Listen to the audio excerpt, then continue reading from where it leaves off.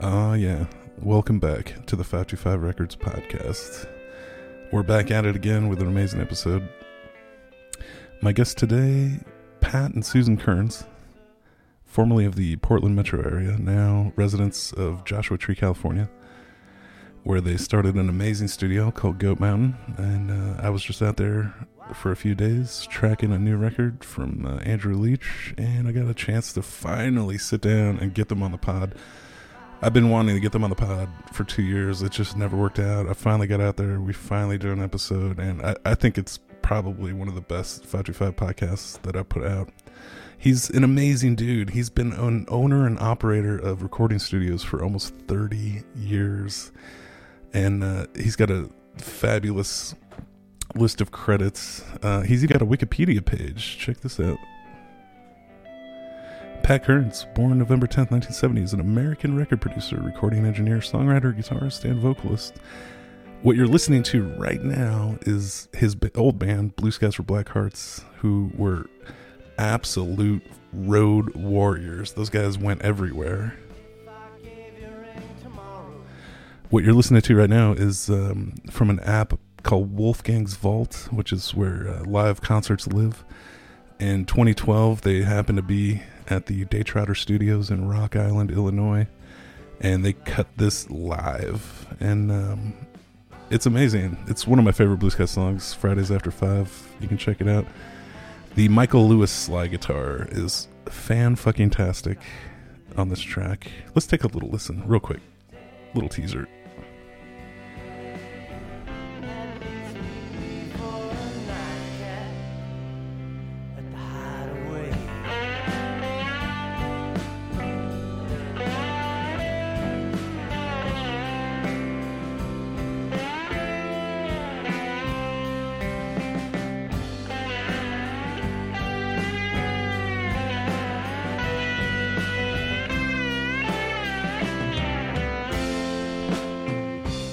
Fucking incredible.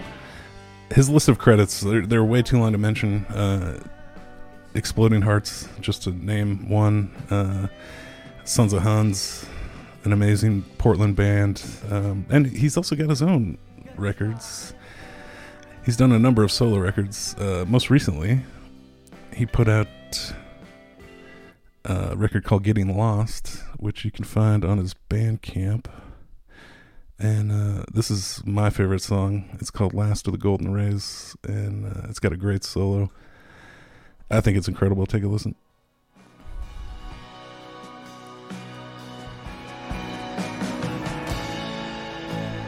Last of the golden rays until the dawn. Got a beautiful bottle of Costco Bordeaux, which I'm imbibing. Cheers to all you 525 fans out there.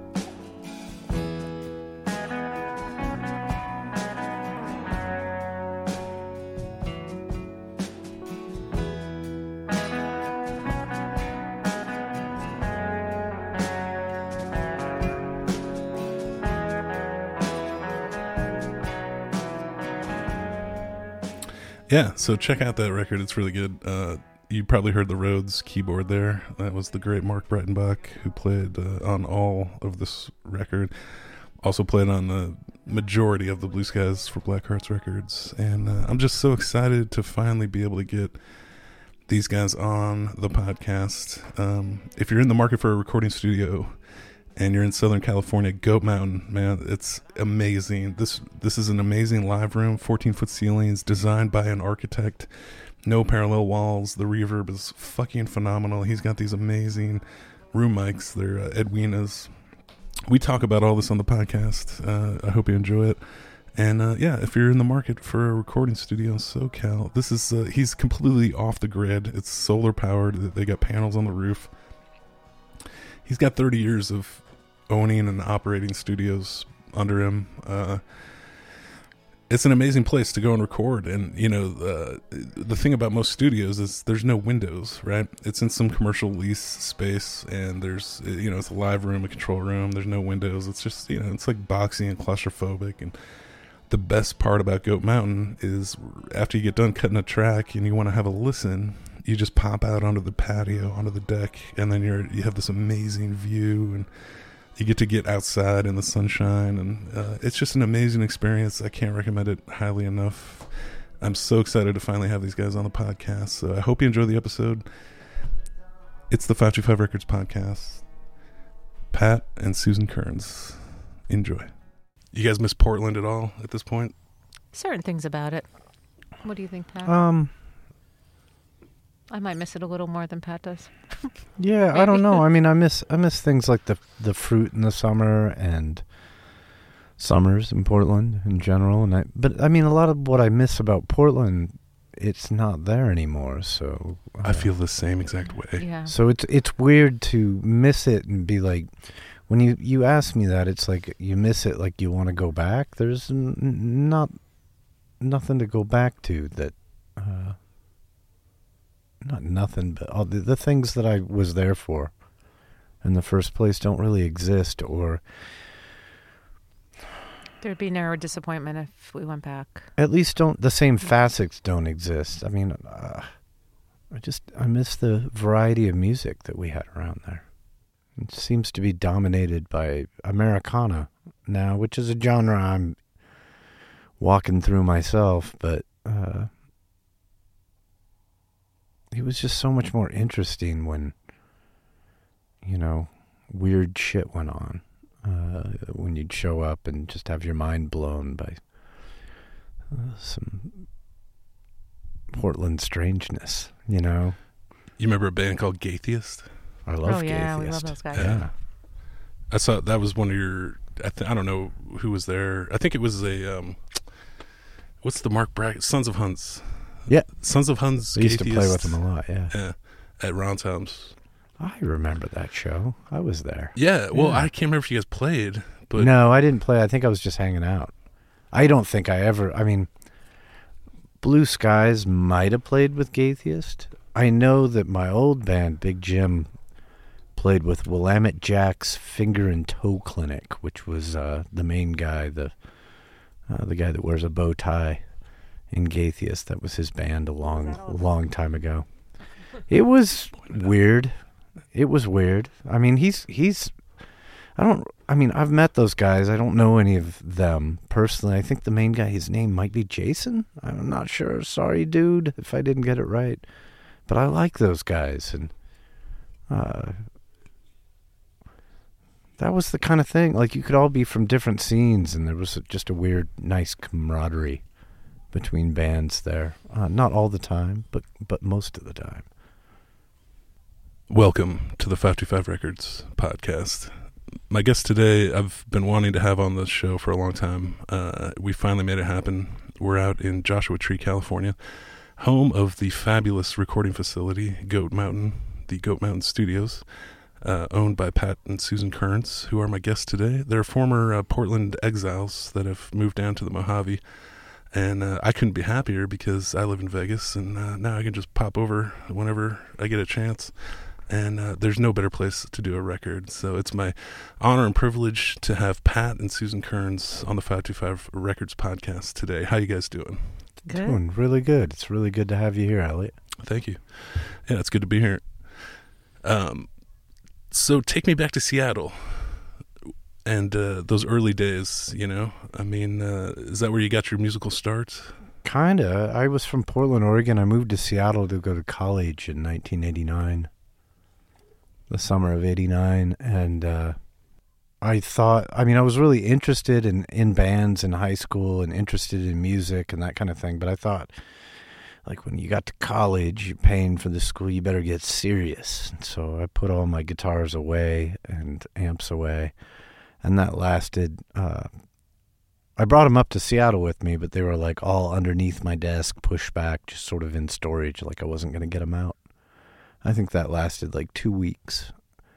And my roommate was a member of the Sub Pop Singles Club. And the Nirvana single Love Buzz had just come out. And It was a radio hit. yeah. And especially up there.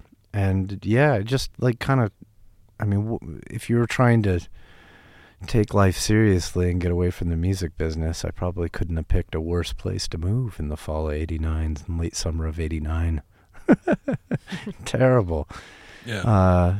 And so I wasn't like right back into it or anything like that, but I participated and went to shows and saw Mudhoney and Alice in Chains and many times, and Nirvana, of course, and the Melvins and Love Battery and Melvin's on tour the right Gits, now. 7 Year Bitch. Those were all kind of Hammerbox, some of my favorite bands of that era.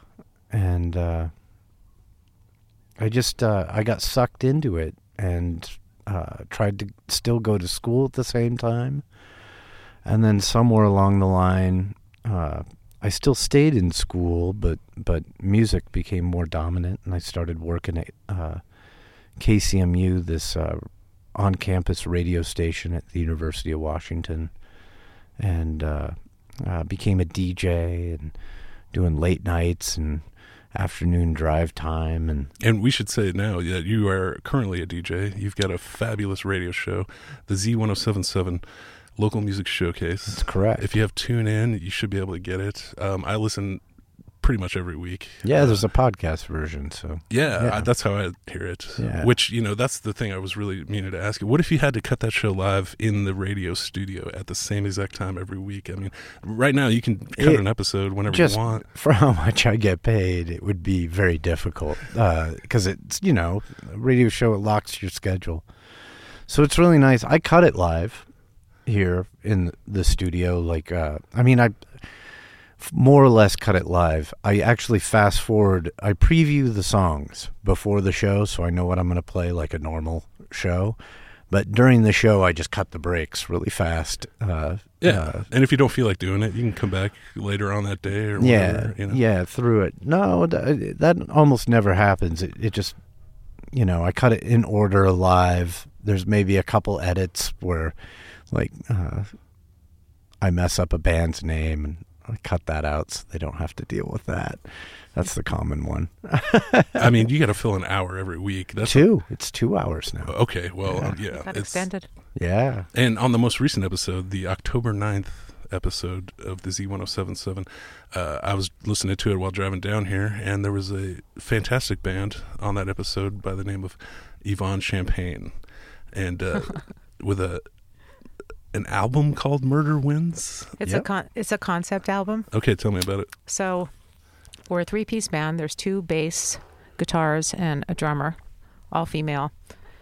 And we started doing like concept albums. So this new album, Murder Wins, it's all about the murder winds in the desert. If you don't know what that is, I don't. Tell me, what are the murder winds? When do they come? It's twice a year, maybe. Yeah, it's specific. Well, kind of. It's specific to this area. It's related to the Santa Ana winds, and it some could of the happen other at any winds. time, but there is a season. Yeah. So is it an easterly flow where it's offshore, where it reverses the normal pattern? Is that? They actually usually come from that direction at Okay. this point and blow this way. It For could the- kind of be But they can come from easterly. behind us. I wish the listeners could see this beautiful landscape. We're on the patio and a bench looking south over the fabulous valley landscape. We just experienced one of every night. Seems like an amazing sunset. Yeah. And but ever since I've heard Murder Winds, I can't get it out of my head. I just keep thinking murder winds make you drink, running like a freight train through your day. I mean, Yvonne Champagne, check it out. It's pretty cool, and you can hear them. Yeah, these winds are kind of late winter, and they're cold, and they're consistent, and they go on for weeks, and they keep you inside. Sometimes it gets to the point where you're just like, there's a thing called wind exhaustion here, where you just get exhausted from the constant assault of wind. So that's what that record's about. That we get a little of that in Vegas, but we just go in a casino, and I mean, you guys have been out here 5 years now, 6 years. I've been out here 5.5 years now. We're at Landers, California. Well, full time 5.5 years. We've been here 8 years now. What's the difference between Landers and Flamingo Heights? Like, how far would you have to go to be out of Landers? Flamingo Heights is those lights up against the mountains over there. Okay. So, you know the market you keep going to, the Halliday? Oh yeah, I'm the big spender down there. Yeah, that's kind of the, exactly. Everybody is who comes to the studio. It's really Once funny. you make that left at the Halliday and kind of go down that road, that's Flamingo Heights area. Which I got to say, I ran into some, I think, single mothers in the market today. Just they're all going in there to buy lottery tickets and booze. And they had their kids with them, and they were all like blonde hair. I was like, wow, this is the busiest I've ever seen the market, you know? Oh, the market gets busy. There's not much going on in Landers. And so people hang out. There's at a the morning Holiday. scene there for coffee. But I mean, being out here, are there like different little neighborhood cliques, like, you know? Yeah, no. I think two things go on. I think you tend to hang out with people from your neighborhood just because they're close to you, but you also tend to find your brothers and sisters that, they may live on the other side of the basin, like in Wonder Valley, but you have things in common, like maybe liking live music and art and that kind of thing. And you hang out with them too. But by proximity, you maybe don't hang out with them as much as you might hang out with an artist in your own community. So you get these just natural, by the selection of geography and common interests. It's a big things change. build. And we're friends with a lot of musicians, and there's limited performance spaces out here. So, Yeah. I mean, you're bound to play with a band from the neighboring community, Right. just by default. I mean, being in the Pacific Northwest, it's lush, it's green for the most part. Maybe not anymore with the mega drought, but always used to be nice and cool and moist and lots of rain. And coming down here, it's a big change. And Well, if I do anything, I want to make a change. yeah, I don't want to say like I'm one of those people when I go big, or when I go big. It's not like that. It's more like,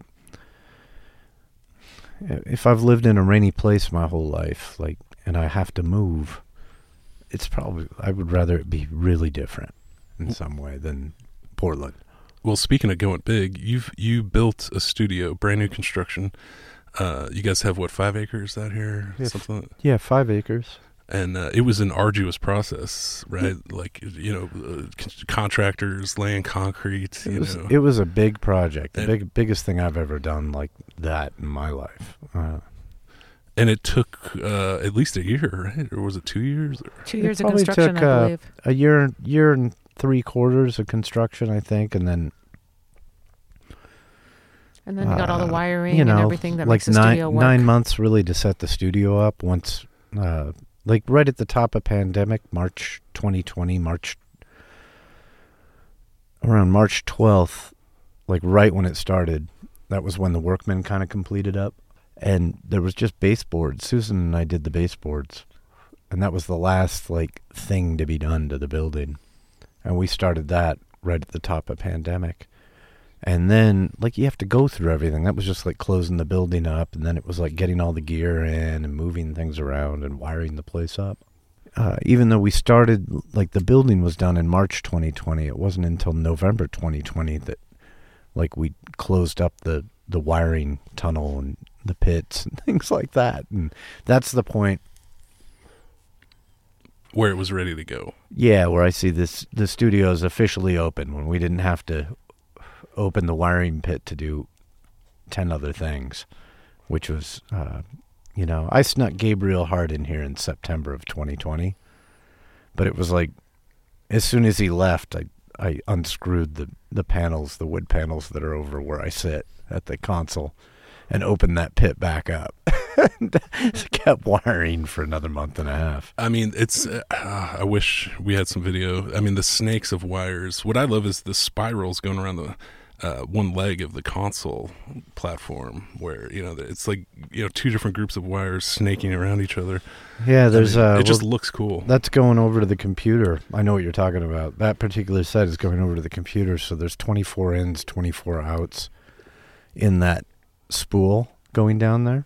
But there's also 2 in that spool for the headphone amps. So that's a total of 50 lines that are we might as well go full on gear sled. And your console is an AMEC. It's an AMAC Angela from 1985. It's man. From Portland, Oregon. It happens to be from Portland, Oregon. So when you get under there trying to wire the patch bay, is it they're all old school? Yeah, we did all that. So when I got it here, what happened is I got it here. I bought it from Rex Recording in Portland, Oregon. And there's another board in the studio. yeah, it's my old console. Okay, and it says Rex on the cover. Is that? That's because I have the from... cover from the AMAC on that one, too, because I always use the AMAC, so it's pretty dust-free because, like, I'm using it. My hands are all over it, and we wipe it down and all that kind of thing. That one sits over there, so. There's a beautiful 2-inch Otari. I mean, you've got this like horde of amazing gear, and I want to dive into your mic collection. Well, we should talk about some of these though. If anybody's out there and you are a serious studio person, a total gear slut. Yeah, I mean, I'm looking for a special place for that one that's under the cover to go to. That's a special console, and I have to take care of it, and so. Part of taking care of it is passing it on when it's time to the right person. And I'm ready to pass it on, but I haven't found the right person. So if you're out there, I have a Sound Workshop Series 34 that's been fully customized because it was hired from A&M Recording in, I think it was 88 or 86. I can't remember. But anyway, it was on the mobile trucks for the Rattle and Hum tour. Not the tour to promote Rattle and Hum, but the tour that they made the movie from. Whatever, I guess that was the Joshua Tree tour. And is that was the board? I should preface this. Pat Kearns, the amazing Pat Kearns, has owned and operated studios for the last 25 years. It's going to be 30 years next year. Starting with a little studio called Studio 13. No, well, so my first session was 30 years ago on a 4-track cassette. I think Studio 13, I want to say, opened in about 97, so 25 years ago. In the west side of Portland, as I recall. Yeah, and on Capitol Highway, where Capitol Highway began in Hillsdale. And what I remember is our bands, we tracked at a place called the Color Lab, which was very short-lived, but man, that was a fucking space. That was a huge space. The square footage was ridiculous. How did you even get that commercial lease? I mean, I just got I was working on a record for Jerry Joseph at the time at Jackpot Recording. We were also using Studio 13, and they saw Studio 13. They were like, "You ever thought about moving?" I was like, I'm thinking about moving right now, but I was like, I mean, I've been busy on your record. I haven't thought about it. And Brad Rosen, the drummer, was like, I know these dudes. Let me introduce you to them.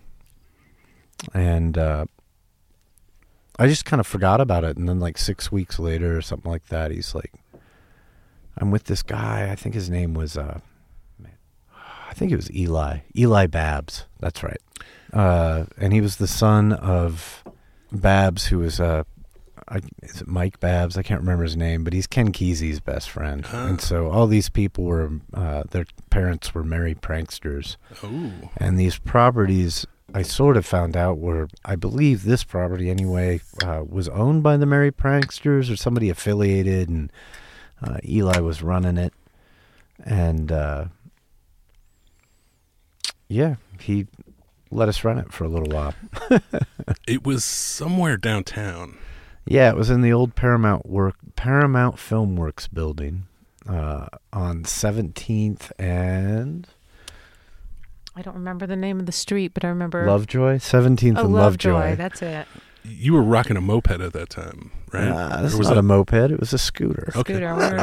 I don't want to get off track. So this is the location of the Color Lab. One of my bands was lucky enough to track a record there, which we had a fabulous time doing. Yeah. It was the most amazing echo chamber. Yes. Tell me about it. That was amazing. So that was, we had two of, in this, it was 2,500 square foot space with a stage in there.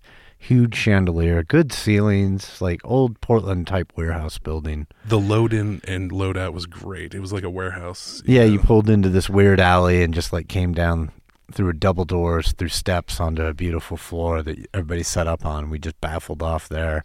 What was the echo chamber before it was an echo chamber?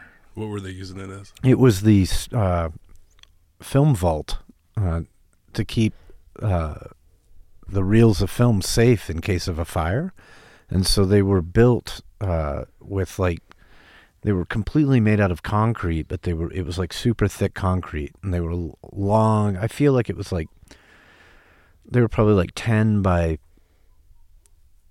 60 or something, 10 by 40 kind of thing. And you kept the name Color Lab. That was because part of the film. Because film of the studio. there was a place called the Color Lab where they started doing film processing in that building. Well, I don't know if we were in that space. We were just looking. I've always looked at the history or things in the area to name my studios, with the exception of Studio 13. And so, how did you wind up wiring the echo chamber? Like, what were the mics? We just took the band PA and we had it in there, and we had it on a stand. And I don't remember. Matt Morgan, my partner, had some funky mics. He probably doesn't even remember. But we just dedicated these mics. We hung them from the light in the back. No, it was the other way. I think the speakers were in the very back and the microphones were in the very front, in case we wanted to get at them. Maybe it was the other way. I don't even remember. But the microphone was hanging from a boom that was taped and everything to the light fixture up there. And we had a pair of microphones, so you could do reverb and stereo, and you just crank it through the PA. And the mics were in the back. I'm remembering this now. Okay. And I'll tell you why I remember it. We would just crank the PA to send signals back in there like a traditional echo chamber. But since we had that big vault door, we would also sometimes just run headphones in there. And on the Soda Pop Kids record that I did, a lot of the super echoey backing vocals, that especially the falsetto stuff, it's me and Devin singing in unison these falsetto parts, and we were just in the room, right? And that was the sound. So that was what I was going to ask you, is of all the sessions you did at the Color Lab, how many times did you actually use and it actually made the final cut? Probably every time, just really? because it was new and fresh. And when I have anything that's new and fresh, I use it a lot. But that was also really good. It was 7 seconds of echo. And you could do things like we could throw a slow gate on it to shorten it up if we wanted to. And, it was, I don't know, still to this day, you've seen it with this recording we've been doing with Andrew Leach. Andrew Leach, the great Andrew Leach, ukulele master. I'm so attracted to that natural reverb sound. A real room just sounds really cool to me. So even if it's blasting out of a PA and we're catching it in there, that's more real and spontaneous, and there's real air than, a plug-in or a pedal or a rack mount effects. In the case of Andrew Leach, in there we have a big old ribbon mic on the ukulele, because I just wanted to sort of darken up, tame the picking of the ukulele. This is the current live room at Goat Mountain Studios. This is the current live room at Goat Mountain on the session ceilings, we're on now. it feels like they're 28 feet tall. I don't know. They're 14. It's immense. It's a big room, and it feels great, though. Yeah. And so we're tracking uke. Yeah. So we have this big ribbon mic on Andrew's ukulele, and then we have a 47 on his vocal, a big tube mic, medium diaphragm. I think it's medium large diaphragm, but big old tube mic on his vocal. And then to get what we're talking about now, these natural reverb sounds, I have 2 Edwinas, ear trumpet Edwinas. The live room is already big. The live room is about 1,000 square feet. And I have these 2 Edwinas stretched out from Andrew far left and right, not all the way in the corners or sides. We're sort of, the room isn't square, and Andrew's not And it's not square on purpose. It's not square on purpose, and this is where we're going with Ignacio, our architect. But I have these two Edwinas, and they're not even pointed at Andrew. They're pointed up at the ceiling, and they're just there to capture stereo reverb in the room. And the great thing about the room is, by design, Ignacio, I don't know everything he went through. He could tell you everything, but it's shot out in some scientific way to be good for music. And one of the things I do know is that there's no parallel walls in this room anywhere. The ceiling to the floor, the walls to each other, to everybody. Everything's just a little skewed enough. It's very pleasing to the eye. It looks pretty normal. It's a carefully curated, designed for exactly what you're doing room, which is hard to come by. Most people repurpose, other rooms. The decay of the reverb is so smooth. That's with the design. With these non-parallel walls, you don't have slaps building up because you have an even, like a large space reflecting the same thing back and forth. And this is what makes everything really intelligible. You can understand everything in this room. The way our brains work, on all our senses, our brains like edges. If you touch something, you run your finger across a piece of paper, but somebody's written something on that paper with ballpoint pen, you don't really feel a difference of the paper. You feel like, oh, it's like this, it's smooth, and then, and you hit that pen mark, it's like an edge. When you look up at the sky, like a night sky, you see the edges of the discs, the stars, the moon, things like that. With hearing, it's the same thing. We're looking for sibilants, edges. We can hear tone, and we experience it just like, rubbing your finger across the paper. A long thing, but it's really like, the roughness in those things, in those waves, and sometimes the edges that really bring your attention out. And so the downside of that is when you have a room that produces a lot of that slapback in a vocal. So when somebody goes, hey, and it goes, hey, like this. Like an echo chamber. Yeah. No, echo chambers are usually smooth. Okay. By design. But that slap, things become unintelligible. It becomes harder to hear, understand somebody singing. It gets muddled. There's an echo in there, but it's like a pleasing echo. It rolls off. It just rolls in like a nice circular, yes, like a wave cresting. It just falls without any slaps, right? And that's one of the secrets to audio. I feel like you could model that. Yes. In a digital plug-in and make $1 billion. No, so I use stuff like this. They're called emulation reverbs. Okay. When I use a plug-in reverb, this is funny. These are the reverbs I still prefer to this day. And they're emulations that I've had, for a decade or more. But some of them are famous reverb chambers of various studios that are out there. I don't even know if some of these are legal, so we're not going to mention which studios, but I have these emulation reverbs, and they're just algorithms of these rooms, and you can put the plug-in in and run a sound through it, and it comes back, like you're in the room. And they do this by striping a room. They basically,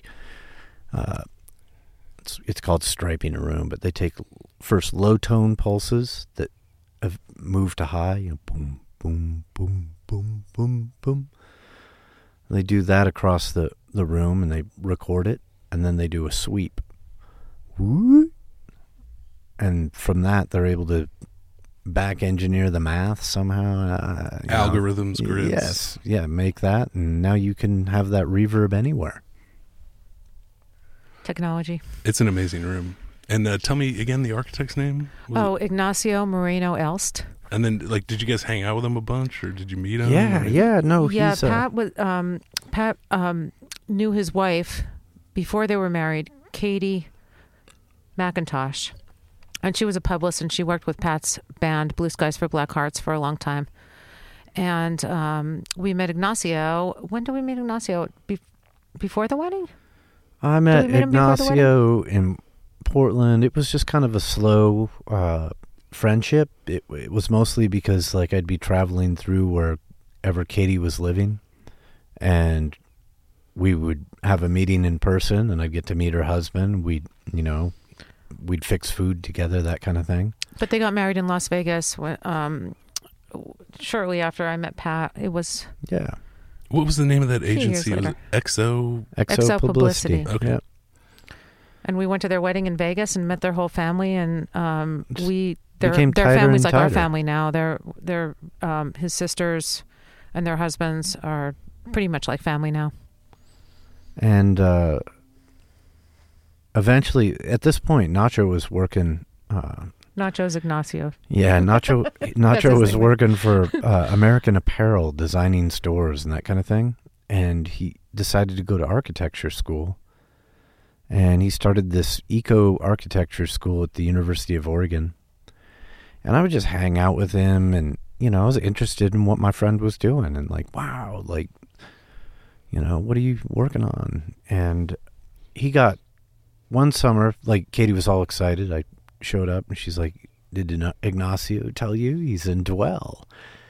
And she, as a publicist, had got him in Dwell. I think that this is how this probably went down. Right. But it was over a house that he designed on a lake in Indiana, where Katie's originally from.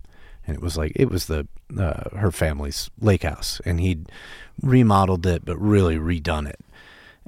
He kind of has a Frank Lloyd Wright sensibility where he's like into like nature and what the view is from this window, and there's a tree there, and like the sunset's over here, and like he frames all that, which is some of the inspiration that he brought here to the studio. And when I asked him about that, like what's up with the house in Dwell, that's all he told me. He didn't tell me anything about the house. He told me about the tree and the moon and the lake. just So we're like, that's our guy. Like spiritual. on Yeah, all so levels. Yeah. like at this point, no, it wasn't like that's our guy. Like it was not even on my radar. Yeah. But when I realized I had a problem, that I was going to lose my studio in Portland, I started very quickly I want to dive all into that story. working on what I was going to do. When this idea occurred to me, I mean, it was hilarious. Let me stop you right there. Permapress recording. Yeah. The location was right next to Centaur Guitar, Sandy Boulevard. Yeah, 28th and Sandy Boulevard. The console that you have to make a callback, that you're just putting a pitch for anybody that wants to have a good console in a new home. That's that console. Yeah, That's the that was the console. one at Permapress. Yes. Okay.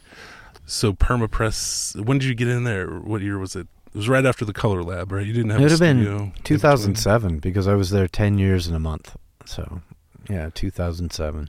And then tell me about, so everything's going good. It's a smaller space than you're used to, but it's really working. It's tight. It was just really good because it was behind my friend's guitar shop, and I really needed to get rid of my business partner from the Color Lab. And I could afford this place, and it was actually close to my house that I owned. Like I could just walk to and from work. You procured yet another commercial lease. Yeah, that was my second one. Do you have some kind of commercial agent? No. Like, I mean, it's hilarious. I went from the Merry Pranksters to my punk rock friends. This that was all talked Portland. talked Like me it from was just moving kind of like a from handshake Seattle deal. to Portland. You didn't need an agent. It was Yeah. just, here you Yeah, go. it was. The building was illegal. My toilet, nobody knew where my toilet drained to. That was the kind of situation we had there. How do you find out about the availability of that space? Oh, I got kicked out of a session. It turned out that the pranksters, or at least their kids, were very difficult landlords, and so I was getting really busy there because it was Yeah, a didn't good, they have good contingencies studio. like when they're practicing you can't record or something? No, the It was- rules kind of always changed. And so he just got jealous. He wanted to be in a band, and he just figured that, like, having this recording studio there, he could be in any band that happened to show up. But he wanted to be in a band that was like what his parents were into, because that particular band was held on a pedestal of the highest thing. So, for example, this didn't happen this particular day. It either happened shortly before this. It happened shortly before this incident. The week before. You got kicked out of a session. Yeah, it might have even been this session. I think it was. So this is what happened.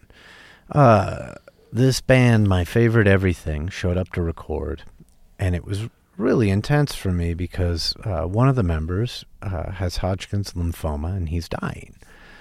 And we're trying to do the session. One day we show up in the afternoon. It was like a Thursday or a Friday. I'm just getting set up, getting ready to go. The band, everybody's excited. The fellow's feeling well, so things are good. And we go to record, and the prankster kid shows up, and he's in the mood to just jam. He doesn't have anybody to jam with, but he wants to jam, but they're recording, and their music is not the kind of music that he's into at all. And so he has a freak out that we need to clear the studio for a while. And I think what happened is I sent them, I don't think they witnessed this. I think I sent them down to Slabtown, which was the bar down the road. So anyway, while I'm negotiating with Prankster Kid about so how long you want the studio so I can get these guys back in and Has record. he paid you yet? Who, the band? Yeah. The band? This is all free, pro bono? No, the prankster guy? Yeah. He's my landlord. Oh. I owe him money. Right. I didn't owe him money. Right. I was So basically, the landlord thought he could barge in on any session, any time, and yeah. Without a plan and just bust wants up to the jam. session Yeah, and say you guys aren't my recording. guys are coming over. I want to you jam. guys aren't recording. I'm jamming. You're out of here. Okay. So that's what he told us. I sent them down the road, and as I'm discussing with him the situation, when can we get back in? How long do you want it? He holds me up, and this dude's huge. He was like a lineman at University of Oregon, kind of thing, on the football team. And he fucking holds me up against the wall with his elbow or forearm kind of thing, and starts yelling at me. He's testing me. He says, "Who's the greatest band of all time or in the world," or some bullshit like this. And I was like, "I don't know, the Beatles?" And he fucking melted down. He's like, "You're wrong," in my face. "The Grateful Dead." And I was like, I knew that with you, man. Oh, That's sorry. up there with you. You saw the Dead several That's times. so fucked. It's so unprofessional. So fucking weird. It was so weird, this experience. What a dick. He's a dick. That was maybe the last time I spoke with him, because that was the moment I knew. I was like, this isn't working out, and this is possibly going to get weirder if I stick around. So we started looking for a place, in that moment in my mind. But the funny thing was, I walked down the street to meet the band, and this festival was going on that Susan and I were just trying to remember the name of. That's Slabtown. Yeah, and it was 12 punk rock bands on a Friday night, and this went into Saturday and Sunday, all day, all night. And Jason was there from Centaur Guitar, Jason Snell, who's one of the people who talked me from moving to Seattle to Portland. One of the best music stores. Well, you got to go back to Studio 13 because there's a connection to Jason Snell with Studio 13. Oh, Studio 13 was in Jason's dad's basement. Bill Snell's basement. So, I mean, these guys are tight. They're like family to me. And Jason and I run into each other, and we go whiles sometimes without seeing each other. It's like, "Dude, what's happening?" I'm like, "Shit's not good, buddy." And he's like, "Really?" He's like, "Well, stuff isn't good for us either." Their roadie, the Muddy River Nightmare Band's roadie, had a record store in the other side of Centaur Guitar, and he hadn't paid his rent for 6 months or something like that. So they were in the process of uncomfortably having to kick their own roadie out of the shop, and he's like, "Dude, do you want to be the renter?" And I'm like, I can handle. But I that, remember us we kind of went to see it, and it's just there's stuff all over the place. It's Yeah. oh my god, how are we gonna go from the color lab, the glamorous color lab with the big chandelier, to this? Back How to are we gonna do Studio this? 13. Yeah, back to but- Studio 13, really, because But that was Bill the situation. Snell, he's like a workhorse powerhouse dad dude, Unbelievable. and he just he was, yeah. we can knock, we'll knock these walls down, and we'll make this, and we'll soundproof this, and there's going to be a loft here, and it's going to be rad, and Well, it was our idea to take that. They had a loft in the live room, what became the live room. So the live room used to be 2 stories, like a regular loft, and Jason had his office in there, and it was like just all plywood and paper everywhere, like printers like stacked. He's kind of a on hoarder. there. Sorry, Yeah. Jason, if you're listening. Sorry, Oh. you're kind of a hoarder. Shout out to Jason Snell. Anyway, yeah. So to give Matt Morgan credit, he recognized that he's like, dude, we should blow the loft out, because he was considering making the move with me. It was mutual in the end. I had decided, like, I was giving Matt a call to be like, dude, I'm renting this myself and you're out, you know? And he same phone call, like, hey, I'm really glad you called. I'm not in. So yeah, so that worked out well. Like, okay, that's cool. Happily ever after. Yes. Well, Yes, things very, work out like very that. happily. I hope he's doing okay. He was working for Modest Mouse for a minute. Yeah, he was doing I some don't know what he was high-profile doing. gigs for a This- while, huh? This is what I'm saying. It's hard out here in the studio game.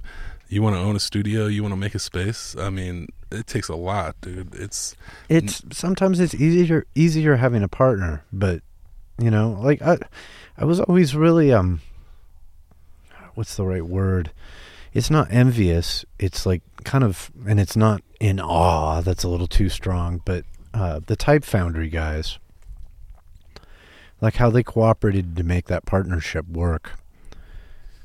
I mean, I just never ever heard anybody talking dirt about the others or bullshit. I'm sure shit happened, you know. It was a great space, the Type Foundry. Yeah, but they did a really good job, and I feel like they were stronger because of the partnership than 3 separate dudes. People rotated through, so I'm not naming names, but Adam and Jason were my main guys over there. I used to work there too, just as a freelance guy now and again. So you're at Permapress. Everything's going great. You're booking sessions. People are coming in. They're tracking. There's awesome trains going by, which adds for incredible sound That effects. ends up on the recording. The Irish bar, what was it? Katie O'Brien's. O'Brien's. Oh, yeah, Breakfast, man. breakfast and screwdrivers. I need to go God. back in the next time I'm in Portland. That's one I thing miss we that lack here in place. the desert. We need a good A dive good bar dive here. bar, yeah. Everything's going great. And then one day, somebody buys a plot of land right behind the studio and decides to build condos. Well, no, I was out before that because I realized we were leaving on tour. It would have been Blue Sky's last tour, so like fall of 2014 it was. And we were going out around late October into early November, West Coast, like a half dozen 5 dates, something like that. And as we were packing the van to leave for the first show, my neighbor who had this weed store that just like, I mean, I watched his people park in our parking lot all day and go in and out. So I was like, this guy's fucking making bank. I am in the wrong business. Oh my God, this guy's making so much money. And then as we're, you know, shutting the doors to the van and getting ready to hop on I-84, this fellow comes over and he's like, hey man, I just want to let you know, come the election in November, weed is going to go full legal here. 2016. That's when it ended up going, but the election was 2014, the fall. Okay. And he's like, I'm going to open a weed cafe in your space, so I'm going to buy you out of your lease.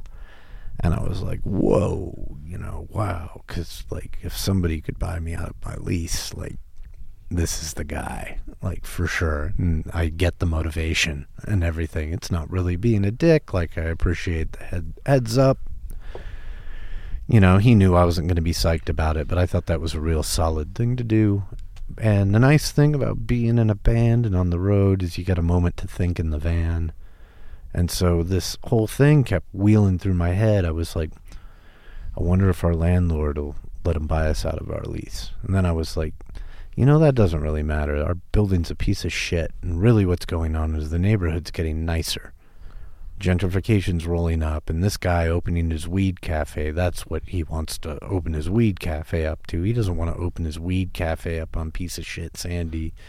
He sees that the Zipper just opened and we got fancy restaurants suddenly. And there's about to be a 50-story condo right next door. Well, that's what ended up moving in. So Can I stop you right there, though? Yeah. I want to talk about something. The Blue Skies van. yeah. blue stripe, white, Vanessa. Ford. This was the last tour was Peanut Butter. We had a new van. So and Peanut Butter had its own problems. I forgot about peanut butter. Yeah, But the blue stripe, white van. yeah, Vanessa. Yeah, That, I mean, you guys rolled that up and down the I-5. we rolled so that. many I times. drove that thing in Manhattan, dude. I mean, we rolled that thing across So the that country. was like the war wagon. Yeah. Oh my God. I've never seen a band load out and load in more efficiently. Like you guys would middle a lot. Well, it seemed that was like. Mike Lewis. He was like the Tetris master of And loading. because we did it a lot. You guys from the last song to the doors are closing and we're loaded was like, it was something to watch. Like you can make it a documentary about how efficient it was. You guys all working in this like seamless team. Dude, we just wanted to get the fuck out of there. You guys at were that the point. best. Actually, we're You guys becoming were the best. we're becoming pretty good on our tours. Yeah, and it's sort of With the the same van thing. loading. Susan has become the Mike Lewis. I've become the Tetris master. Yeah, I'm just touring. a Sherpa. I just go in and grab gear and. There's a podcast in Portland. It's called Tour Punisher. Yeah. It's amazing. I want to advertise on it, but I don't know. I haven't reached out to him. But That's hosted by Ryan Soley, right? he's one of the guys. Yeah. It's the Builders and the Butchers guys. There's two of them. I forget the other guys. The amazing live band. Amazing. Yeah, we record. love that band. Yeah, and but the premise of the podcast is all these horror stories of bands on tour, like, and these are man. signed bands with like real tours, and they're still in the van, they're crashing at people's houses. You know, I love a concept album. Well, this is what I'm saying with this. What I want to come back to is the Blue Skies van, right? You guys are up and down the I-5, like Sacramento. We're crashing with fans.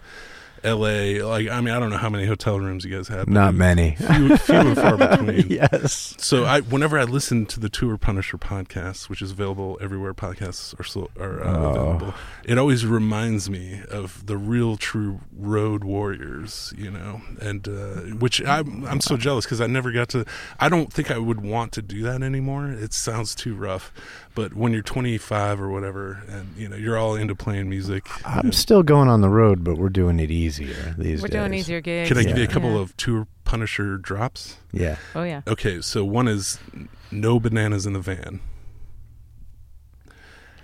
Ooh. What do you think? Pat has a story about that. It's not Yeah. pretty. That's a big reoccurring I thing. think Mike Lewis would agree with that one. Okay. Let's just let it go with that. The other one is waffle stomper. When you take a shit in the bathtub and you squish it down the drain.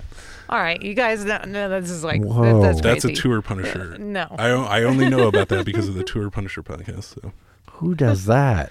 Yeah, that's like people beyond. sharing hotel rooms. Because you got to go so bad and Well, somebody's or on the can? The toilet's broken. Oh. Whatever. Yeah, because we do. Another Mike Lewis. Yeah, we do stay at excellent hotels, us bands. Yeah, but that's life on the road, Yeah. And you guys were so good at loading in and loading out. Man, watching you guys load out was like fucking poetry in motion. Most bands, they take their time. It's a battle. Who's gonna load gear? Who's gonna actually? We were just one of those bands that was always on the 4-band bill and on the road, so we were fighting for money. So we were there, like, you'd leave your gear in the club to the last minute because sometimes it was a holdout of like, we want to go home, we want our money. We'll get our shit out of here once we get paid. It was amazing to watch. Thank you. So you made the decision to leave Permapress before the condo development even happened. Well, when we were on that tour, and I had all that time to think, and I was mulling it through my head, like I was saying, like, is our landlord going to let us buy it out? And I started to realize that gentrification had been rolling up the road, and it was 1 block away. They'd taken this old gas station and turned it into the Zipper. And there was a fancy coffee shop, which I was a regular at. And a place to get, it was a classic Portland place. Remember, you couldn't get any normal food in there. It was hilarious. But you could get beer. It was a nice place to go after sessions or for lunch and that kind of thing. But it started to occur to me that, like, I started to play the game. You ever play the game, Where Do You See Yourself in 5 years? Yeah, doesn't everybody? Yeah. And in this particular situation and thinking about it while being on the road, I was like, in 5 years, I don't see myself being at Permapress anymore, and it has nothing to do with me. That if this guy doesn't buy us out, it's on. We're the target for gentrification. We have a shitty building with toilets that nobody knows where they go to. It's rat infested. And then on that same tour, that was when I was like, well, what am I going to do? And I couldn't think about leaving Portland. That just didn't occur to me. That also means leaving Blue Skies. No, by then, on this particular tour, I was like, that's a whole different story. Right. It wasn't like a bad tour, but the band just got to be a point where it was really hard to keep it going because of the way personalities are. Well, that kind of thing. If I could interject, if you don't mind, you lost 2 key members right at the end, and you replaced them with... We were always volatile with members, but when we started to hit our stride and we became these road warriors, we did lose 2 key members. But you and Mike Lewis were kind of the core of the... Yeah, I don't want to give those guys too much credit. It's not that I'm dissing them. They were great and they did things. Yeah, it was kind of iconic when it was like the 4-piece with Kelly and Paul, and it was kind of the iconic Blue Skies lineup. But Mike was there from the very beginning to the very end, and it was sort of a different. I had good relationships with these other guys, but the amount of work that people would put in, it's very hard to keep a band going like that. People's lives go different ways, and we're at that age where people's lives are going different ways, and it was just destined to happen. Yeah, it's hard. It's weird really because hard. We put out 6 studio records, and Mike played on all but one, the very first one, and the other 2 guys. One of them played on 2 and one of them played on 2.5 of those guys. And I don't want to minimize it, but to me, when I look back, there's 3 quintessential Blue Skies albums to me, which is Love Is Not Enough, Serenades and Hand Grenades. Actually, there's kind of 4. Embracing the Modern Age, and then the self-titled one. Which was the new member. That one encompassed the new members. Yeah, the last 2 are the strongest, which is the self-titled one and Embracing the Modern Age.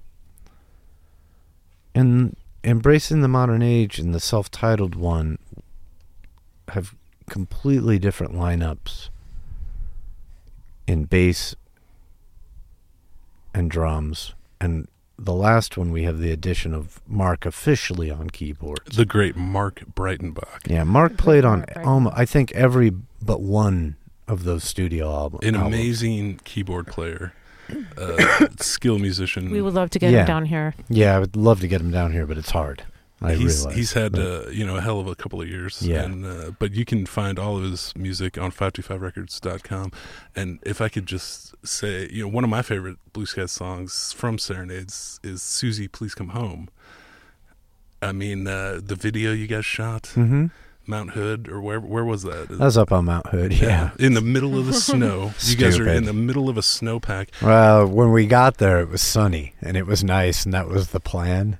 And then... literally, I remember this. Justin goes, "All right, action!"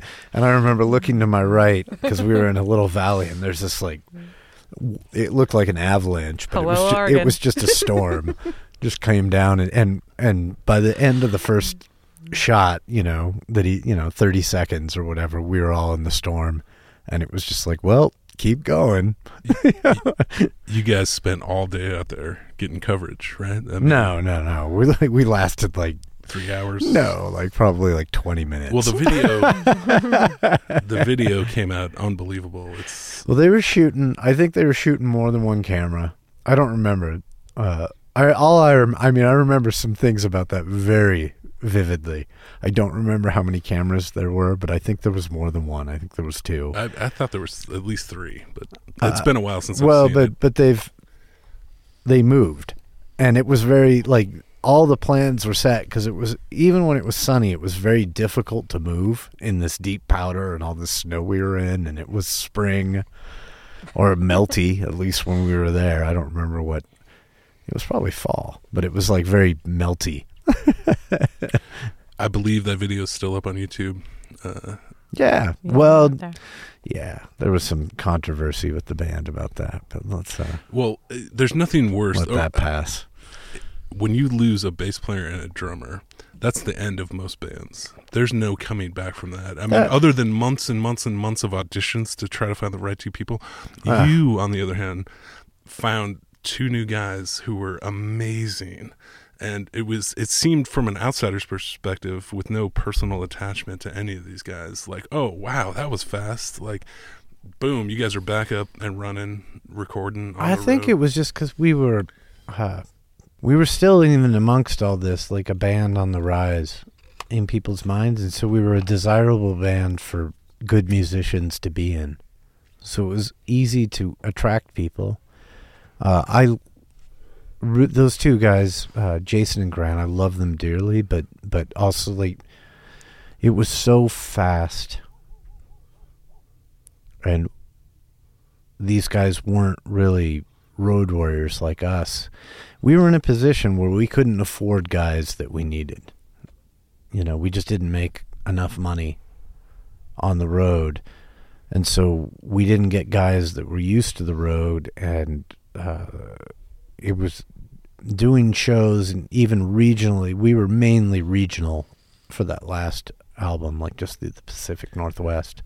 We did one or two tours. Well, I can remember one in particular. You guys flew to New York. I remember Mark had to Oh, go I on flew that. them to New York a couple times. Yeah, Yeah. we did. Yeah. And That was on... Greg, yeah, that was on... Greg Odell came. The right? last tour was Greg Odell, and I Yeah. think did we have Dave Burkham on the last tour? What bass player did we bring on the very last tour?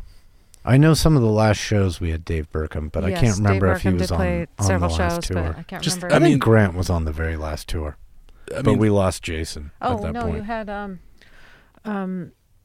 Oh, Joe Mangus. Joe Mingus. Joe Mangus was Joe in... Mangus. No, he was in the interim. That was Yeah, a he weird was an tour.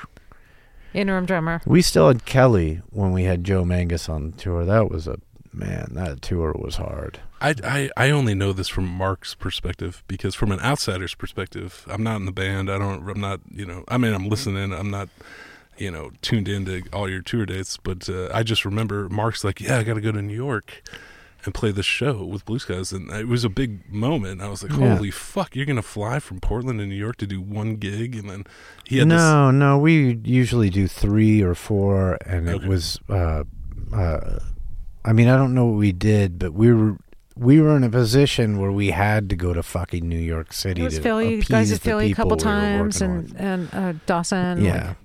I loved it. I still love doing all that. But it takes a toll on you. And it's a lot of it's not all, it's definitely not all glory. I mean, there's moments that make you live for it, but a lot of it is really hard.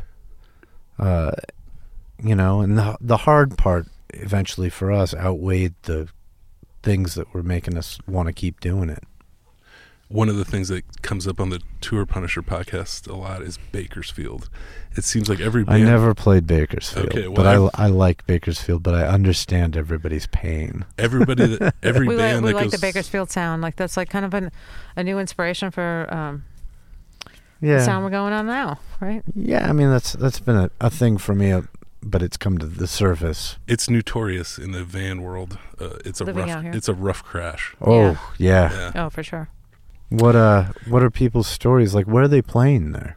Europe, all over. No. The In Bakersfield, because there's like the Oh, club situation's kind of weird. Well, I just tell you from the last episode of the Tour Punisher podcast, I forget who was on. I'm sorry, but they were staying in Bakersfield at a fan's house. The drummer hooked up with a girl at the gig, and one of the guitar players is pitching a tent in the backyard because he's allergic to cats, and the yard is filled with leaves. And so he goes to sleep, and at some point during the night, the drummer and the girl get together at her house, and it turns out that the place they're crashing is her quote-unquote boyfriend, even though she thinks they're broken up. So long story short, this guy, he goes try to bust down the door, doesn't get in, the cops get called, he gets arrested, he goes to jail, and then he gets out, and he comes back to the crash house, unbeknownst to the rest of the members, especially the guy in the tent in the backyard, who is now covered in spiders, right? Like, it just was one of those deals. And then the dude's like, hey, you want to go get Eggs Benedict? Like, we got stuck in Bakersfield one time, and we got stuck for a snowstorm. Yeah, it was a snowstorm, and the highways were closed, and like we had no choice but to get like a going over the Tehachapi. No. Well, first we Roach Motel. First we tried to wait it out. We went to the Crystal Palace. Yeah, we went to the Crystal Palace. Had some chili, which is Buck Owens' bar and performance space. Have you ever been there, the Crystal Palace? I don't think so. And while sitting there, we decided, or came to terms with it, like, they're not going to open the Tehachapi Pass tonight. Like, it's a snowstorm, it's getting dark, it's night, we're not making it home. And so Susan got on Priceline and got us a Motel 6. Motel 6 Bakersfield. Yeah. And, so we're having a good time, having a few drinks at the Crystal Palace. And like I said, eating some chili. Yeah. And it gets real late, and we head over to the Motel 6. The 3 rooms around our room, the 2 on either side and the 1 below us, are all boarded up with plywood. This is out like windows. road dogging it for sure. Yeah. Like crazy people, meth people, like wandering the hotel, this whole, the fucking harshest of harsh of Bakersfield, which is, there's a lot of rough places in the U.S., but I know enough of Bakersfield without even playing there to know it's one of the roughest. Easy. It was like the only hotel left in town because like everybody was stuck on. No, there were other hotels, but we weren't willing to pay the price. It was a regret. I remember that because this is a new rule. But the other thing, they were corralling people about, into like the fairgrounds or something. I remember that. Like you got to stay. No at the more fairgrounds. Motel 6 in Bakersfield. Yeah, no bananas in the van. Yeah, I will do Motel 6 in some places, but Motel 6 in Bakersfield is, man. Hey, all you 525 fans out there, I want to tell you about an amazing little documentary I shot back in 2017, all about the last days of the 525 house in Portland, Oregon. We weren't the only ones getting evicted. That is a big pile of steaming shit that someone just left on our doorstep today. Rent out the fucking greasiest fucking bar in Portland for a baby party. I'm gonna rip your balls off so you cannot contaminate the rest of the world. I will motivate you, Private Pile. Please don't throw the bottle. Quit giving me awesome ideas. All right. Stop this! Impersonate me! Stop this! Impersonate me! Kyle Gibson? Yeah. He punched me in the face.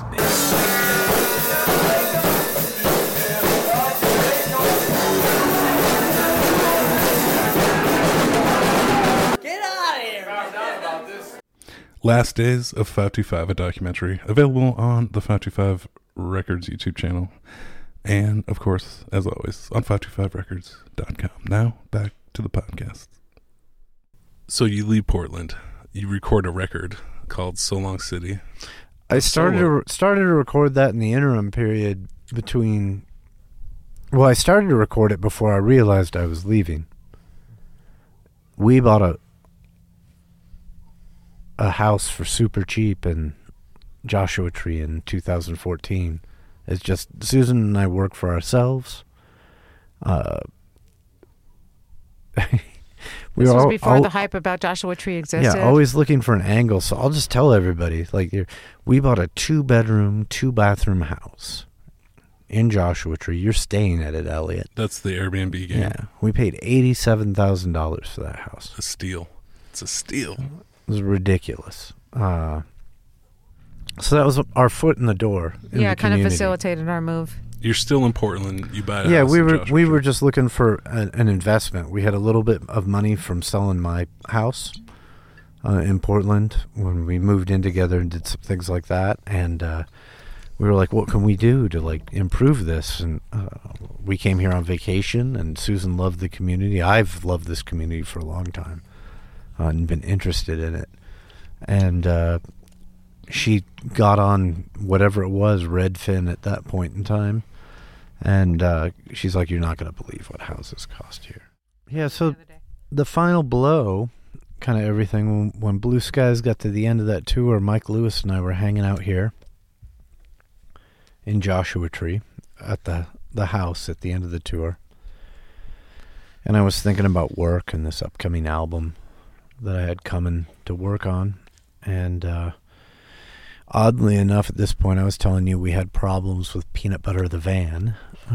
Peanut Butter the van had broke down at one point, and we had to get a rental car that we were required to return in Fresno. But Peanut Butter the van was fixed, and Mike and I were the last two members left on this tour. Everybody else had flown home by the time we got to Southern California. And so Mike and I started heading home towards Portland, coming up all the roads and coming past here. And riding in two separate vehicles. He was driving Peanut Butter, and I was driving some weirdo Mitsubishi thing that we'd rented out of Fresno. And as I came up around the corner here at Border and Ricci Road, I got a phone call from this artist I was working with. No, I got a phone call from a recording studio that I was taking this artist I was working with, and they were pulling our dates, and I was really upset because It was supposed to be a destination recording. it was a destination recording. Like, I was doing a lot of this, like going to other recording studios and freelancing. And I knew it would get me fired, and that was kind of the last straw between the guy wanting to buy us out of our lease, me not being able to see the studio existing, that gentrification would roll through the neighborhood within 5 years, and the fact that I didn't have control of a studio people wanted to go to, and it was causing chaos in my life because other people were deciding the schedule and not me. And yet again, you had to move studios. Well, I did, but this is the point where it occurred to me. I was driving down Ricci Road right through Landers here. I was like, I thought about my situation in Portland, and I was like, I can't make a move. The economics of a lateral move is to get an equivalent space as to what I'm in, and I need a better space. An equivalent space is going to be even more expensive. And Daunting. I can't afford it.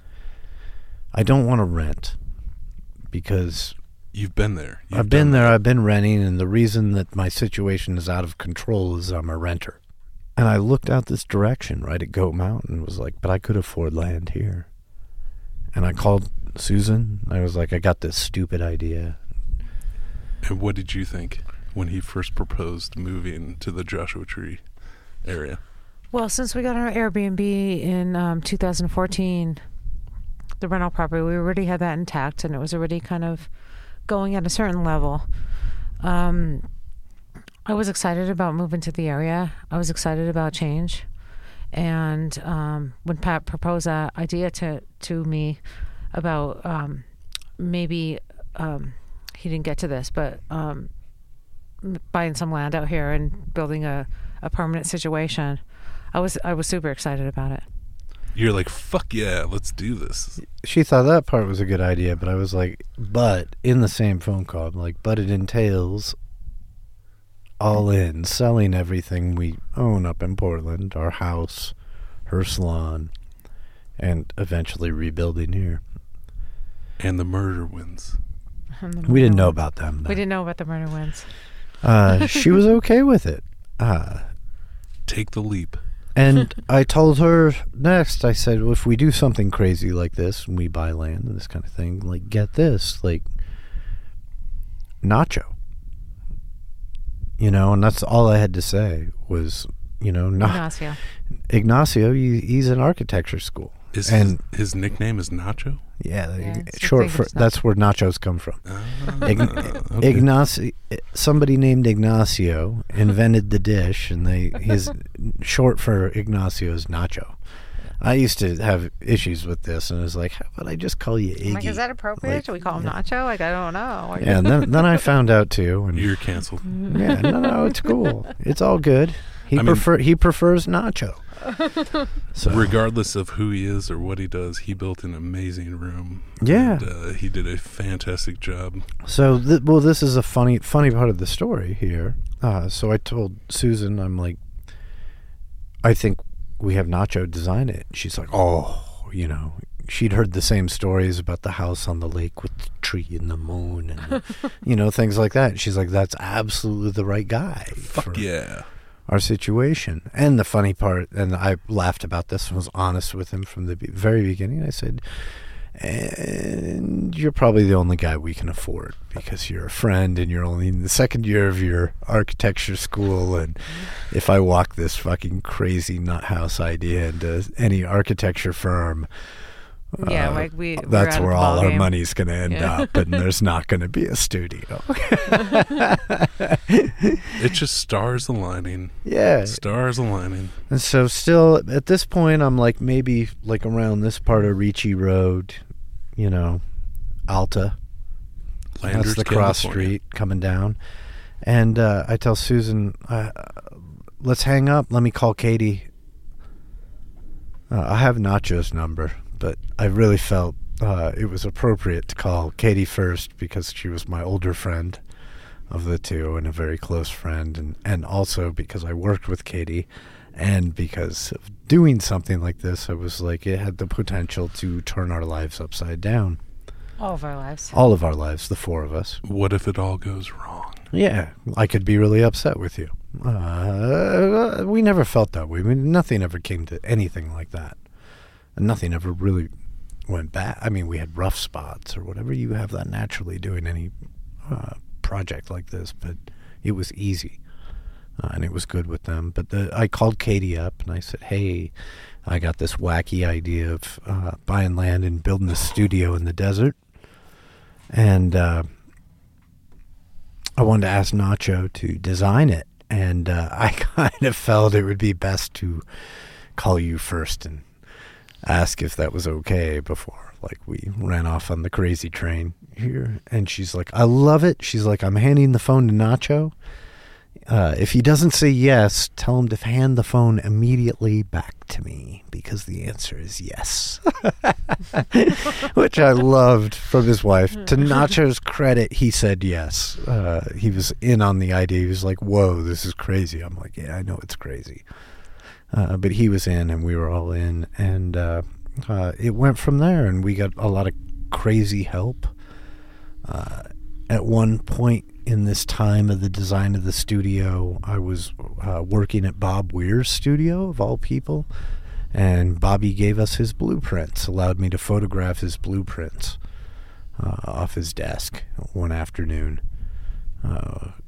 which was a huge help to us. It really, it was something Nacho could look at, that things were in the prints of, like, running cables that made him start to consider things and that kind of thing. I think he may have lifted the control. Nacho toured several Often. studios since, Yeah, like, we Katie's talked in the about this. business. Like, he's done his due diligence, and he's toured several studios, like, throughout the country, and like, He came and watched me work for a day at Permapress, and came and watched me work a day at Jackpot in town, in Portland, Oregon. He went to some studios in Chicago. I think he went, I know he went to some studios in Nashville as well, and he went to the Sweetwater studios in Illinois. And or Indiana, wherever they are. I think they're Illinois. But. And here we are, 5 years later. yep. You guys have been in the desert. Yeah, well, we started the process at that point. We started designing it, getting all our permits, doing everything on the up and up, because we knew we were going to, build something that people would notice. What is the website for Goat Mountain? Oh, it's just Goat MT, like Goat Mountain, Goat, GOATMT.com. We don't do much there on the website, but it's a way where you can find contact information. The only thing we do on the internet at all at this point, after being open, we're almost open. It'll be 2 years next month. And the Instagram is Goat Mountain Recording. All we have is an Instagram. On Instagram, so if anybody wants to come out here and do a little sesh, Goat Mountain Recording And on Instagram. if I could just say, it's the benefit of being out here is the outdoor environment. Mm-hmm. Most studios, you go in, it's a windowless environment. You're in a control room, a live room, and it's just a total sweat box. You're connected to the desert here. With here, after you get done with ripping a take, you can walk outside, you can enjoy the view. What a good time to go OTG right before the pandemic, right before the world changed forever. It was a necessary move for this situation, just to have good power so we would have good sound. I mean, man, I can't tell you, like, all of the studios I've ever worked in and I've owned have all been on the grid, and there's all been issues because of dirty power on the grid and just dealing with things. Not terrible issues, but just little buzzes, little things like, oh shit, that's happening. And being completely separate and in charge of our own thing and having a real sine wave inverter,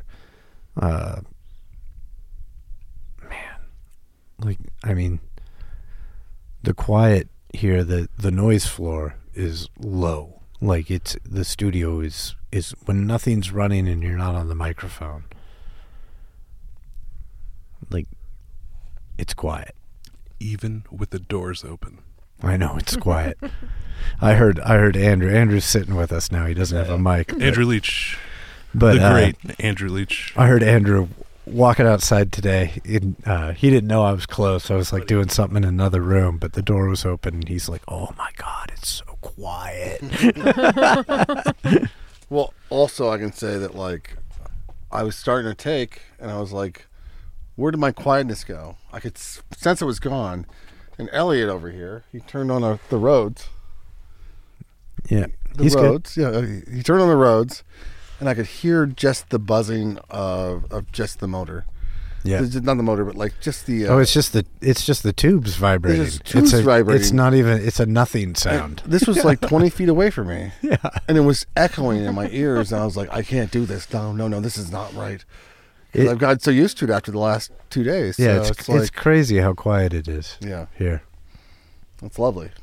It's very lovely. And you go outside and it's still quiet. I'm like, how is it? You'll hear a dog or a coyote in the distance, or Elliot coughing.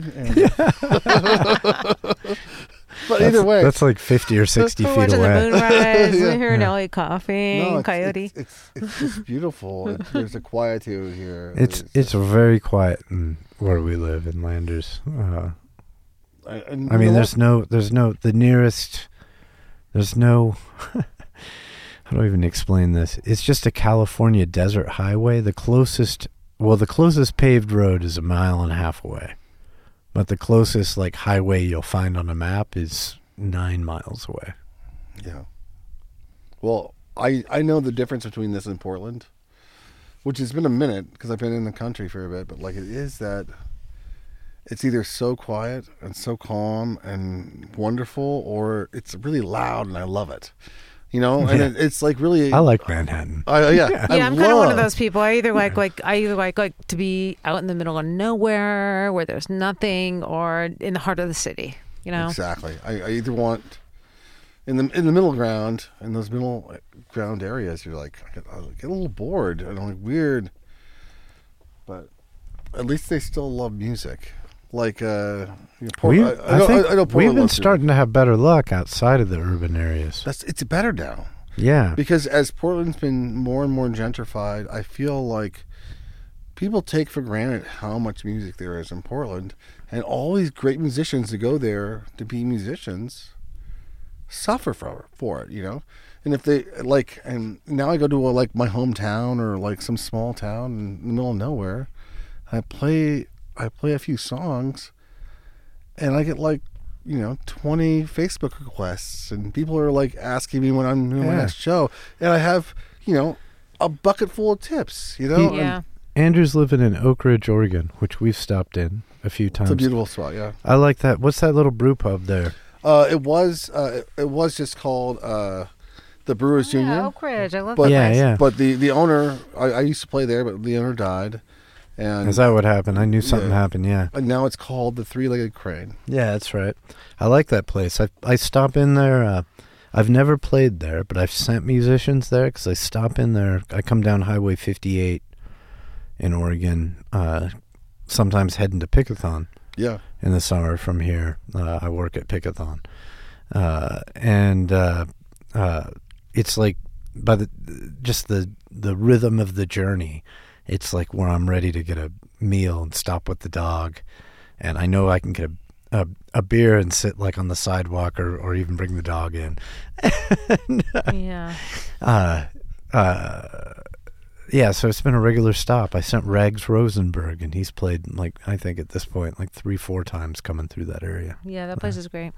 There's a few other spots there now, but like, yeah, even that, like, I remember the first time I really played a show there, I was in Portland still, and Annie Dang, I don't know if you know Annie Dang or not. I've heard the name, yeah, I don't know. Well, we got drunk one night, and I was like, you need to come visit my mom. And she's like, yeah, I should. And it just turned into this whole thing, and we decided we're going to go down to Oak Ridge. And we did it in 2 weeks. And her brother came, and her bandmates came, and all of our friends showed up. It was like maybe like 7 of us. And we showed up there, and 2 days before, I said, can we do a show? And they're like, yeah, sure. We went to the hot springs, stayed the night, took mushrooms, and then played a show. And then that day, that hot springs. oh yeah, well, the McCready, it's probably gone now. I don't know. I haven't been there since the fire. No, but- it's still there. Oh, after the fire, I don't know. Yeah. But like, we came back and we played a show, and shit, they fed us well. They gave us all these beers. We had no tab.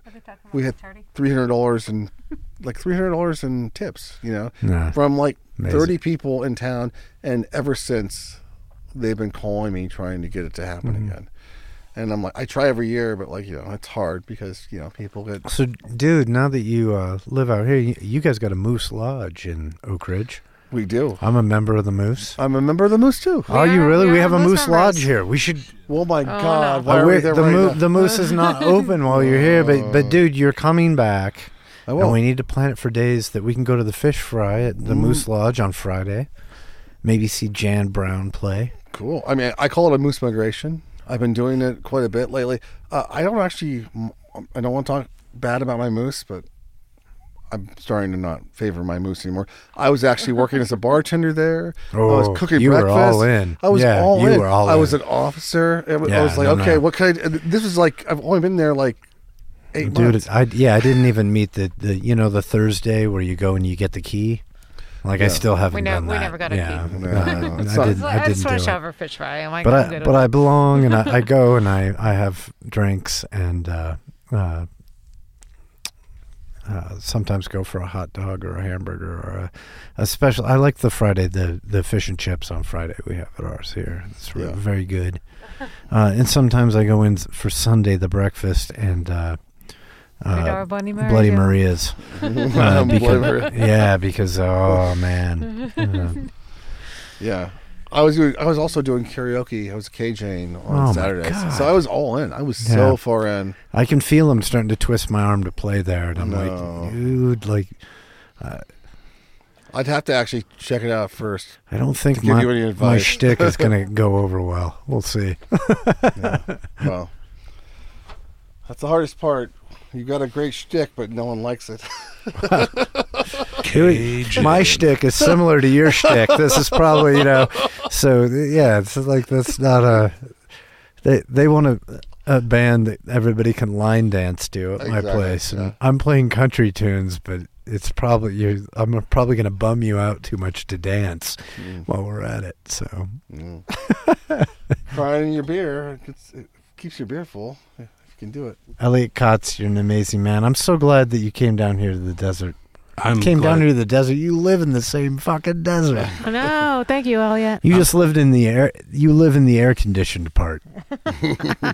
I'm glad to. Robert Bruce Burnham, Butte, Montana, Sadness on an Incline. You can find it on 525records.com. Andrew Leach, an amazing musician. He is one in a million. He's a ukulele master. You can find all his stuff wherever music is sold, Bandcamp primarily, if you want to really support the artist. And I look forward to the new record, which we're recording at the fabulous Goat Mountain Recording Studios, owned by Pat and Susan Kearns, who are the guests today on this episode of the podcast. So thank you very much, guys. I appreciate it. And yeah, cheers. Cheers. Cheers. Boom, we're done.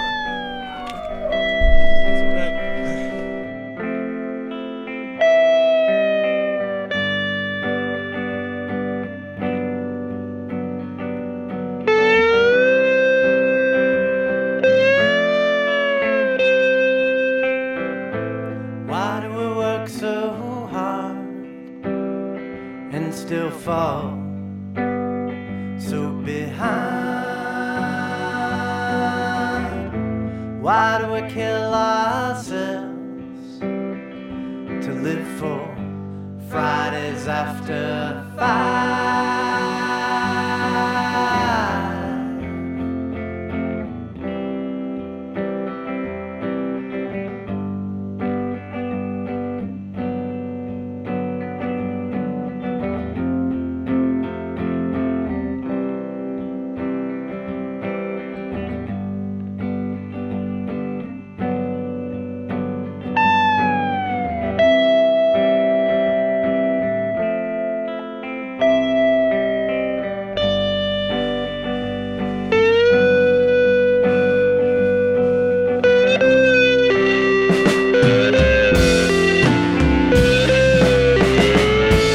If I gave you a ring tomorrow, would it be too late?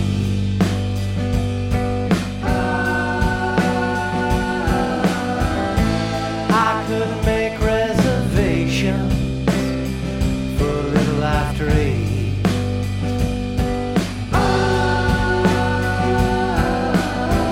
We can get more time, guys. Let's start living for today.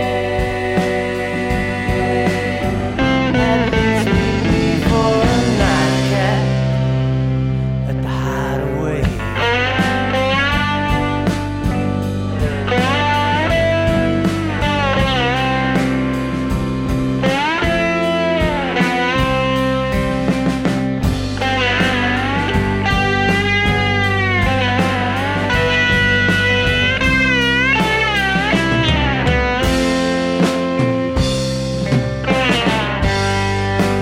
Gonna start living. It's never too late.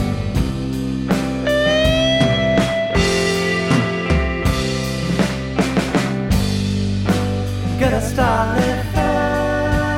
It's never too late.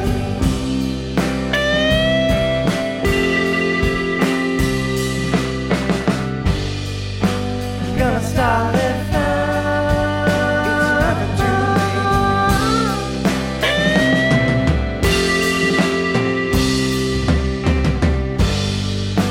Gonna start living.